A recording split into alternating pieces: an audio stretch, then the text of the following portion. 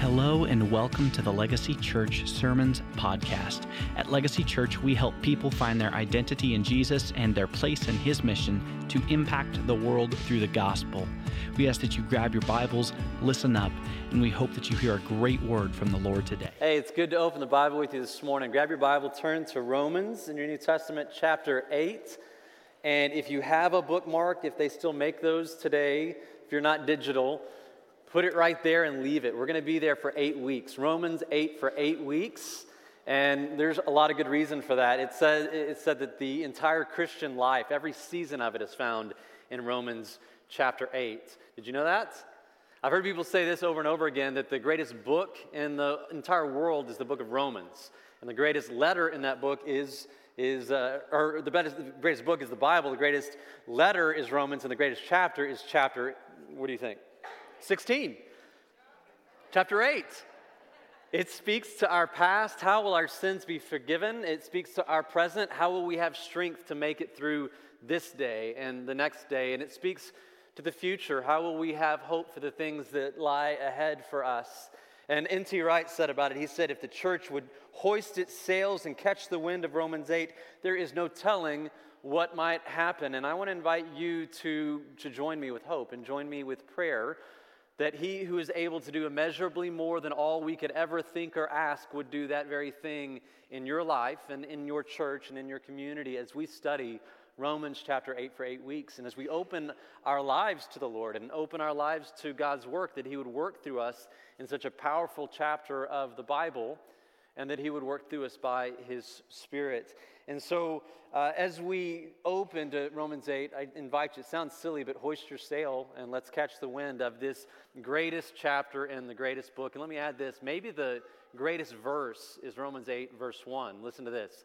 Therefore, there is now no condemnation for those who are in Christ Jesus. There's one amen, and the rest of you are you were waiting on Him so you could repeat it, right? Like, it should absolutely knock your socks off to hear this line of Scripture. Just like pause for a minute and take a look at this promise, because the words in and of themselves should set your heart aflame. It should make your heart flutter. There is therefore now no condemnation for those who are in Christ Jesus. It should knock our socks off. But I am afraid for a lot of us, a couple of things may happen. Either we hear this and we go, okay, continue, keep reading, I need to hear more now. Or we've heard it so much, we go, oh yeah, I know that verse. And we just kind of move on. And if that's true, maybe it's because, one, we either haven't really understood, we've severely underestimated our lives apart from Jesus. The actual condition of our souls before Jesus came for us. And if that's true, then we have severely underestimated, maybe we've never understood at all, the freedom that He gives a person. Or it may be possible that we've heard this, we've come to appreciate it, maybe it's become so familiar that now it's unfamiliar to us in some weird way, and we just don't know how to apply it to the areas of our life and the moments of our life when we struggle the most. And Dr. Martin Lloyd-Jones said this about this verse: if you have got hold of this idea, just this one line from the Bible, if you got a hold of this idea, you will have discovered the most glorious truth you'll ever know in your life.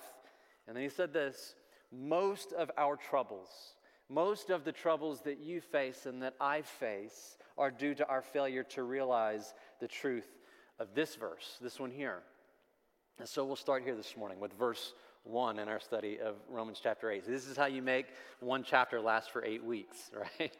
We'll look at this in two parts today. Really, first part being, if we have not really understood our deep need for the gospel of Jesus to save us, we'll seek to have a better understanding of that. And the second part being, how do we apply this verse into the times that we need it the most? In other words, therefore, there is now no condemnation for those who are in Christ Jesus. Number one, what does that mean? And number two, what does that change? You with me? Okay, then we'll start with part one. What does it mean? We'll start with this word condemnation. Everything kind of hinges on this. The word condemnation is a legal term. You've heard it. It's a legal term. It means that someone has been found guilty. Say guilty. They've been found guilty for something that they have done And it's not just a status of guilt, it comes with a consequence that is being handed down. That is condemnation. And everyone in this room knows what it's like to feel guilty, right? And if you don't, then you should feel guilty about that. You should feel guilty about never feeling guilty. You should. We all do know what it's like to feel, I've done the wrong thing. There was a right thing to do, I didn't do it. There was a right thing to be done, I did the opposite thing. We've all felt that, and the reason we all personally know the feeling of guilt is because we are in fact guilty. The feeling of guilt is because of the fact of guilt in our life. And Paul has been writing about this throughout the book of Romans, the fact that every single human who has ever lived is guilty before God. We don't like the idea of it. We don't want to hear it. We want to hide from it. I really think this is probably the main reason most people reject God. People who reject God, I think maybe the biggest reason is because if I acknowledge the fact that there is a God, well, that means that God, and He has an intent to have a relationship with me, that means that God has a rule, He has a will, He has a way, and I know that I'm not in it, and so I'd rather not deal with the idea of God altogether. But Paul has said in Romans 1, in fact, there is a God, and we have to give an account to Him, and we realize that we all are guilty before Him, and there is a consequence. There is a sentence that's handed down that every person is condemned. Romans 1, Paul says, there is, in fact, a God. Romans 1, verse 20, for since the creation of the world, His invisible attributes, His eternal power, and His divine nature have been clearly seen, being understood through what has been made, so that we're without excuse. God has made it very clear that He is present. Romans 2 says it's not only God has made Himself clear, but He's made His law clear. Romans 2 says that God's law has been imprinted on every human heart. Chapter 2, verse 15, they demonstrate that God's law is written on their hearts. How do they demonstrate this? Well, their conscience and their thoughts either accuse them or tell them they're doing right. We all know there's a difference between right or wrong. Every person knows there's a difference between right or wrong. We may struggle with some of the complexities of it in the midst of life, but deep down we know that there's a right and there's a wrong that we deal with. Sometimes we don't know where the line is drawn, but something in our very being knows this is right and this is wrong, and everything falls in this or that direction. We have a consciousness of it, and you can suppress it, you can try to hide from it, but it is imprinted upon your heart. Chapter 2, verse 15 says. Romans 3 says all of us have broken that law, that every person has. Everyone is guilty. Everyone is subject to divine consequence. Romans 1 says, well, the Gentiles are guilty. Romans 2 says, well, the Jews are guilty. And then Romans 3, Paul says, what then? Are we better than they? No, not at all, for we already charge that both Jews and Greeks are all under sin. As it's written, there is none righteous. How many are righteous? There's none that are righteous, not even one. There is none who understands. There's none who seeks for God. Verse 19, now we know that whatever the law says, it speaks to those who are under the law, so that every mouth may be closed and all the world may become accountable to God. And the picture here is that there is a moment, a very real moment for every human being that has ever been born into this world where they will face the living God. Every person, no exemptions, everyone at some point will face God. And when we do, we will look at Him and we will know there's no mistake, there's no misunderstanding. He is God and I am not. And it says, my mouth will be shut. I cannot make an excuse for myself. There is no defense. He's there. I'm there. Verse 23, for all have sinned and have fallen short of the glory of God. That's the guilt right there. Here's the consequence, the condemnation. Romans 6:23, for the wages of sin is death. That's the condemnation. The guilt, all have sinned and fall short of the glory of God. The condemnation, the consequence, all have sinned, the wages of sin is death. We're all guilty. There's none who's righteous, not one. None of us understand. None of us would even know to seek God for help. That's what it says. And we know that. I don't have to convince you of that. That's something we know with our lives. We've broken the law. We can't even break keep our diets. We break our diets. It's January 9th. We can't even keep our gym memberships longer than 2 weeks. Like we can't follow our own rules. We can't follow God's rules. I don't need to prove this to you. I've wanted to follow the law of God, and I haven't done it yet. We're guilty. And God is right. He's just. He's pure. He's holy in his verdict. And to say that I'm not a part of this story, this isn't the story that I live in, is like saying, there's no gravity. Watch me jump off this building, right? And they say it's not the fall that kills you, it's the sudden stop. I think the fall isn't very good either. And that's the picture that Paul is painting in Romans 1 through 3. But he didn't stop there. Paul didn't stop there and say, and the wages of sin is death. You all have a good day. I'm going to write my next letter. No, he starts Romans 6:23, for the wages of sin is death, but then he continues it and says, but the free gift of God is eternal life in Christ Jesus our Lord. Romans 5:8, but God demonstrates his own love toward us in that while we were yet sinners, while we were still sinners, Christ died for us. Much more then, having now been justified by his blood, we shall be saved from the wrath of God through him. And turn your attention to chapter 8, verse 2 and 3. For the law of the Spirit of life in Christ Jesus has set you free from the law of sin and death. For what the law could not do, weak as it was through the flesh, in other words, you trying to keep the law on your own could never save you because you do not have the capability of keeping the law. Neither do I. None of us do. Again, I don't have to convince you of that. You know it, and I know it. If I could do it, I'd be doing it. But I'm not. So God did it, is what this says. God did it. How did he do it? By sending his own Son in the likeness of sinful flesh, and as an offering for sin, he condemned sin in the flesh. In other words, all sin, our sin, my sin, your sin, your grandmother's sin, she sins. Your grandmother's sin deserves condemnation. But God, in his mercy, sent his Son in the likeness of sinful flesh.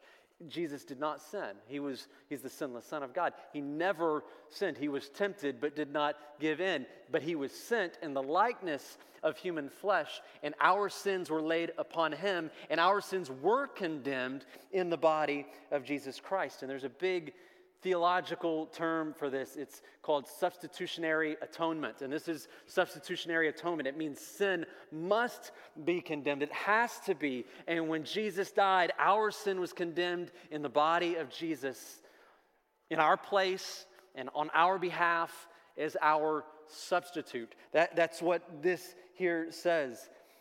Isaiah 53 said it would be just like this. Surely our griefs he himself bore, our sorrows he carried, yet we ourselves, we esteemed him as stricken, smitten of God, and afflicted.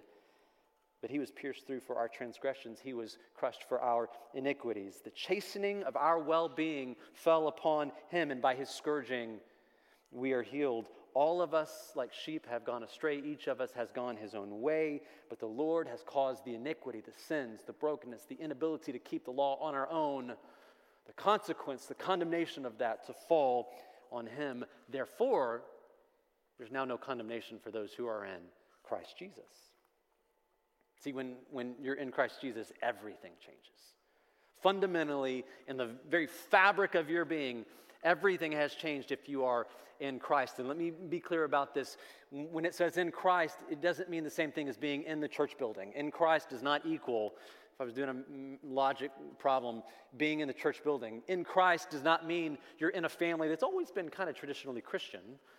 It does not mean, in Christ doesn't mean, oh, I'm in a life group or in a Bible study. They're not the same thing. Those things flow out of being in Christ possibly, They also can just be a part of the culture that you are a part of, or an attempt on your behalf to be closer to God in some way. But being in Christ specifically means that you have a real relationship with Jesus Christ where his righteousness, his holiness, his obedience, and all of the blessings and the abundance of his life is tied up in your life because you're clinging to him, not by your power, but by his power. You are united with him, and so there is no separation between his holiness and his righteousness and the very fabric of your redeemed being.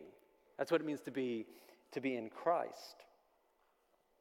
So Paul doesn't say that Christians have no condemnation because they're sinless, does he? No, it says that Christians have no condemnation because Jesus is sinless. If you're in Christ, then his sinless state is applied to you. And I love this line I read from an author in a book. He said, you're going to love this. God doesn't love you to the degree that you are like Christ. Let me say that again. God doesn't love you to the degree that you are like Christ. Now, he loves you to the degree that you are in Christ. And for every Christian, that's 100% of the time. I don't care if you're like brand new. Today is the day. This is 5 seconds ago. You went, Lord, I give up trying to save myself and I cling to Jesus. You are 100% in Christ just as much as the person who's been walking with Jesus for 50 or 60 years. It doesn't matter how long or how many activities in the Christian world you've been a part of, how much of the Bible you've memorized, how much you've given to the church. If you are a Christian, you are 100% in Christ. And what that means is that God loves you on your worst day just as much as he loved Jesus when he sat down and taught the Sermon on the Mount. God loves you and is for you just as much on your very worst day as he was for Jesus when he walked the hill to Calvary. You hear that? God doesn't love you to the degree that you're like Christ. He loves you to the degree that you're in Christ. And that's part one. It's part one. There is a God. We don't meet his law. We are guilty. Consequence has been handed down. It doesn't stop there. Cling to Jesus. Quit trying to prove yourself. Allow his righteousness to be applied to you and experience no condemnation. Part two, it goes like this. It goes, but Kevin, I'm a Christian. I mean, I believe I'm in Christ, all of that's true, but I feel guilty. Yeah? I don't feel no condemnation. I'm a Christian, but I still feel condemned in my life. Well, yeah, you're not alone. Me too. In fact, the Apostle Paul who wrote this, Paul too. Romans 7:15, for I don't understand my own actions, for I don't do what I want. I do the very thing that I hate. I can't seem to get it right. I can't live the Christian life like I ought to. In verse 24, he uses this word. He goes, oh, wretched man that I am. And that feels a lot more home to me than no condemnation a lot of the time. I, a lot more of the time, identify with, oh, wretched man that I am, than there is no condemnation, I've been set free. Do you know what I'm talking about? Yes? How many times a week could you just kick yourself for things you've said and things you've done, and you're just consumed with embarrassment, with guilt, with shame because of those things? And that's what Paul is doing. In Romans 7, the struggles and the frustration about the struggles and the shame that goes along with that it's finally broken through the surface. And Paul says, I don't know what I'm doing.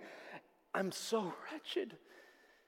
And we know this feeling. We know the feeling of guilt. And we've talked about the word guilt this morning, but I think guilt and shame are related, but they're not exactly the same. Guilt is about the things we've done and not done, right? It's about our actions. But shame is a different animal, and it's powerful and scary and dangerous. Shame goes deeper than actions. It cuts down into who we are. Shame is powerful because it's about identity. And shame convinces us things about ourselves that may not be true. Shame tells us that we are condemned.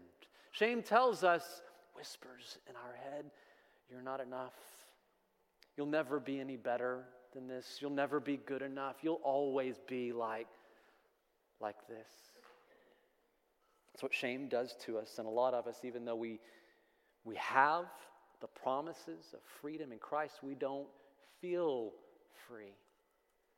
And so, because we don't feel free, you might say, well, Kevin, there in fact is condemnation for those who are in Christ Jesus sometimes, right? You might say that because you feel that. And I feel that. Sometimes it seems like there is condemnation for those who are in Christ Jesus. What I want you to hear, what I need you to understand this morning, is that doesn't come from God, okay?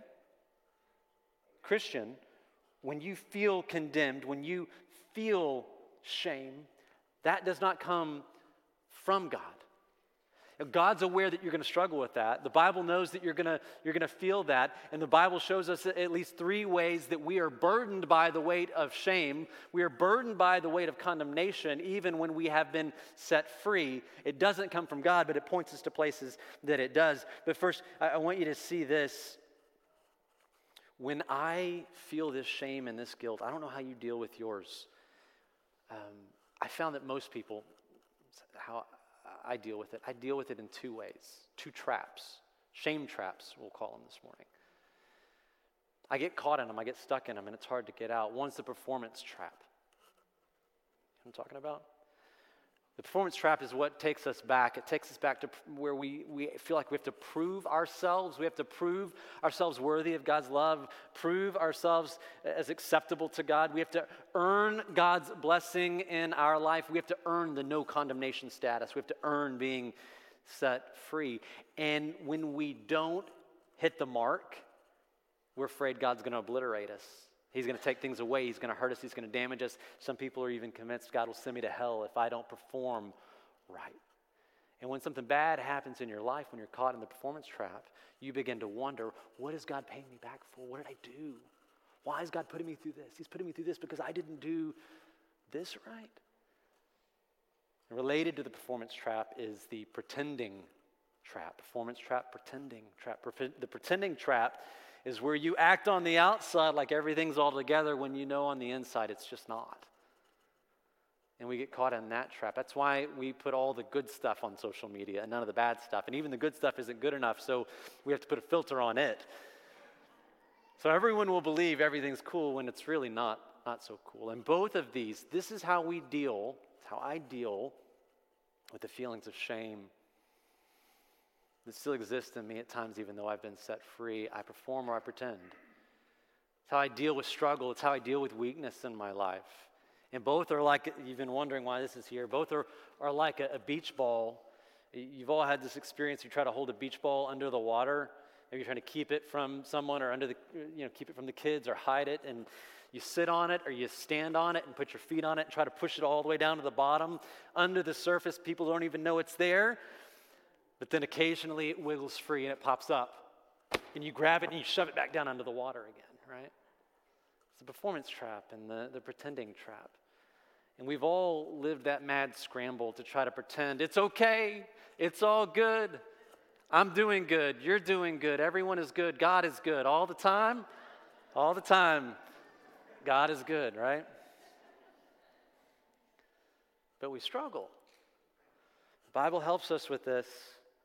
It helps us to see how God understands our struggle and where the root of this shame comes from. Here's 3 verses for you. Take a picture of these or write them down. 1 John 3, verse 20. 1 Peter 5, verse 8. And John 8, verse 11. Take a picture, write them down. You're going to go back and read all about these later this week. I have confidence in you. You're going to do that. Let me run through them quickly in case you run out of time this week. Here's the first one. 1 John 3 tells us that our own conscience, our own hearts war within us. 1 John 3:20, it alludes to this. Whatever our heart condemns us, in whatever our heart condemns us, there's no condemnation for those who are in Christ Jesus. Yet our hearts are attempting to condemn us. But remember, God is greater than our heart and knows all things. This alludes to the fact that there are times in our life where we rehearse over and over again our mistakes and our failures. We put them on repeat. and we play them. Sometimes it's through the day. A lot of times it's at night when we're laying in the dark and we're not able to sleep, right? A lot of times it's when we know there's a thing to do, but we go, oh, every time you've tried to do the thing, you haven't done it right. You should just give up. Our hearts try to condemn us with shame over our past failures. That doesn't come from God. God is able to overwhelm and overcome these things. But we try harder to do better, to hide better, the performance trap, the pretending trap. And many of us live like this with these things hanging over our heads or just hiding under the surface, and we feel condemnation. Second one, 1 Peter 5:8 says, our very real spiritual enemy accuses us. Here's 1 Peter 5:8. You, church, Christian, be of sober spirit. Be on the alert. Be watchful. Be ready. Your adversary, the devil, prowls around like a roaring lion, seeking someone to devour. And every time you come across the devil, every time you come across Satan in the Bible, he is the accuser, he is the opponent, he is the adversary. And in Revelation 12, he's called, listen to this, the accuser of our brethren, of our brothers and sisters in Christ. He's the accuser of our brethren. Here's his activity. He who accuses them before our God day and night. He's always at it. And he echoes in our hearts and our minds the thing that we already know, that God has a law and that we're not up to keeping it. And he uses that to shame us. He loves to use that to fool us into believing that we are condemned. He loves to use that to trap us into believing that we are, Paul's word, wretched people. He's the accuser, and he wants to prove to us or to convince us that God wants nothing to do with us. We have an enemy. That's not God. We have an enemy. Satan's accusing us day and night. Here's a third one, John 8. It's a story that tells us about how other people, it's a reflection, it's a mirror of our day-to-day, how other people judge and condemn us. And John 8 is this moment where the adulterous woman is dragged out by the Pharisees and thrown down at the feet of Jesus. And if you read the story, you get the sense that the Pharisees didn't care about this woman at all. They really didn't care about her sins or her brokenness or her pain or anything. She was an object to them. She wasn't a human being. She was a prop to them, thrown down at the feet of Jesus in hopes that he might trip over her and fall on the wrong side of what to do with her. They throw her down and say, look what she has done. You know, the law says we should be able to stone her to death. What do you say, Jesus? And in the story, powerfully, beautifully, profoundly, almost gently, Jesus, it says, kneels down on the ground and kind of scratches around, and he says, okay, well, I guess whoever of you has never sinned, start the process. And as they heard his words, one by one, they began to walk away. And Jesus stood up and he looked at the woman. I don't think the Pharisees looked at the woman. You don't get the sense that they saw the woman. Jesus looked at the woman and he saw her. And he spoke to her and he said, woman, where are they? Are there none who accuse you? And she replied to Jesus and said, no one, Lord. Jesus said, I don't condemn you either. Go. From now on, sin no more. This is the world that we live in. And this is something that we do all of the time. We walk into a room and within moments we've sized everyone up. We walk in and we're like, oh, better than that one. That one's a little better than me though. And we're looking around and immediately starting to judge everyone by whatever standards are in front of us at any given moment. Whatever room we're in, whatever standard is the acceptable standard for that little piece of society, and we're measuring everyone up against it. It is an age of criticism and condemnation, and we've been on both sides of it. And Romans 8 says that there is no condemnation in all three of those situations. That when our hearts try to condemn us, there's no condemnation for those who are in Christ Jesus. And when our enemy, Satan, the tempter, tries to tempt us to despair, there is no condemnation for those who are in Christ Jesus. And when other people look at us and they judge us and they isolate us and they criticize us and they say we're not good enough, there is no condemnation for those who are in Christ Jesus. And when Paul says this, he doesn't mean that you're not condemned only in this moment, like you're getting a pass because you messed up this one time. He means not ever again. It's stronger than that. That it's not even a possibility for you to experience or to live in condemnation if you're in Christ Jesus. No charge can stand against you. No accusation will hold you down. That's not because we don't deserve condemnation. Apart from Jesus, we are in deep trouble. But Paul says, if you are in Christ, there should never, ever again be any fear or apprehension when it comes to what's my relationship with God? How does he feel about me? Where am I headed in my life? What is my eternal destiny? And who am I? There should be no fear, no apprehension at all if you're in Christ Jesus. And I want you to see this. When Paul cries out in chapter 7 and goes, oh, wretched man that I am, he doesn't finish the sentence by saying, how will I fix myself? What must I do to be better? He says, who will deliver me? Who? It's not a what, it's not a how. It's who will set me free from the body of this death. He knows that the answer doesn't come from within us. It comes outside of ourselves. It comes from a person, and his name is Jesus. And so when it feels like you don't measure up, when there's a whispering from an enemy or from somewhere in your past or from people around you and says, you'll never be good enough. You'll never be more than you are. You don't measure up. Don't double down and try harder to be better or hide better. Lean in to Jesus and experience his freedom. And I want you to notice the tense that Paul uses in chapter 8, verse 1. Therefore there is, when? Now, no condemnation for those who are in Christ Jesus. It's now. It's not later when you get stuff fixed in your life and clean it all up, right? It's Paul right now in the middle of his wretched statement. Right now in his I can't do anything right statement. In the middle of your struggle, in the middle of my struggle, that's when there is now no condemnation for those who are in Christ Jesus. In the middle of the mess. And I want to try something because this is a very personalized confession from Paul when he moves from chapter 7 into chapter 8. The experience is very personal. It's deeply doctrinal. You can tell that. It's also very personal, and it is a truth that can and should be applied personally to your own life. And so in just a second, I'm going to have you stand, not yet, but I'm going to have you stand with me, and we're going to read verse 1 and verse 2 together out loud. And as we do, standing and speaking, I've put a couple of blanks in there for us to insert our name. I'll show you what this looks like. We're going to read this together. We're going to say, therefore, there's now no condemnation for, and then you're going to say your first name out loud. Not your neighbors, not your moms or dads or your dogs. You're just going to say, your first name out loud in Christ Jesus, for the law of the Spirit of life in Christ Jesus, as I said, and you'll say your first name again, set you free from the law of sin and death. Does that make sense? Yeah, you can do that with me. So stand where you are if you're able and willing.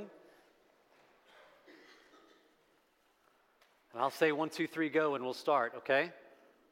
1, 2, 3, go. Therefore, there is now no condemnation for Kevin in Christ Jesus. For the law of the Spirit of life in Christ Jesus has set Kevin free from the law of sin and death. Whoa. Whoa. Spirit, would you help us to believe it? And you understand that the power of verse 1 has nothing to do with what you do or have done or will do. It has everything to do with what Jesus has done on your behalf. It's about him and his grace given to you in the midst of your trouble, in the midst of your struggle, in the midst of your inability to do the right thing, in the midst of your wretched moment. It's about what he has done for you. Grace is available to you. And that grace doesn't give you a license to kill, to go on sinning. Romans 6 says, what then shall we sin more that grace may increase? May it never be. How can we who have died to sin still live in it, still walk in it? No. But grace is always available to you in the moment in Christ. Now, and forever. I want to make sure that you understand the potency and the power and the beauty of this verse. And I heard a pastor say this, and I wanted to share it with you to end this morning. It's a litmus test. He said the litmus test of whether or not you understand the gospel is what you do when you fail. Listen, when you fail, do you run from God and go to try to clean yourself up a bit before you come back into the throne room? Or do you approach the throne, even in your failure, even in your feelings of shame? Do you approach the throne of grace with confidence? If you don't approach the throne of grace with confidence, you don't understand the gospel. Listen to this. You are most offensive to God when you come to Him with all of your efforts when you're still trying to earn what's freely given. When you're disregarding the Son of Christ, Son of God, Jesus Christ, who came to earth in the likeness of human sinful flesh, did not sin, but came, our sins put upon Him, condemned, our sins condemned in the body of Jesus in our place, and yet you go saying, let me push all that aside for a minute, because I tried really hard today. In Jesus, you're a righteous sinner. It's a weird phrase, isn't it? These words don't sound like they belong together. Righteous sinner. The reality is it's not an either-or situation in this life. It's a both-and situation until Jesus returns. It's something we will live with until the day that he returns and wipes away every tear and takes all of the brokenness away for good and forever. And so as you struggle, remember, there is no condemnation from God for all who are in Christ Jesus. And fix that truth deep into your soul. Can I pray for you? God, this morning we come a people humbled by the gospel. We come a people who, in the hurry of life in 2022, with all of the knowledge, all of the technology, all of the capability, and all the riches that are afforded to people who live in this day, in this place that we live, we come ready to serve ourselves, to be the captain of our own destiny, to direct our lives, and to pretend that we're God, thinking that we can carry the weight of the world, the weight of our lives. Sometimes we do it unconsciously. We just do it. I will make a way. But we cannot. And Jesus, that's why you came. You came to be not just a baby in a manger, but to be a king. You said, no, this is the reason I came. To be a king. To sit on a throne. And the way to that throne was the cross. May we be humbled by the sacrifice that you made to give us life, to set us free. May the concept of freedom resound in our bodies and our minds more than the concept of condemnation. John 10 says that the thief came to steal, kill, and destroy all of the good that you're seeking to do in us, but you came that we would have life and be made fully alive.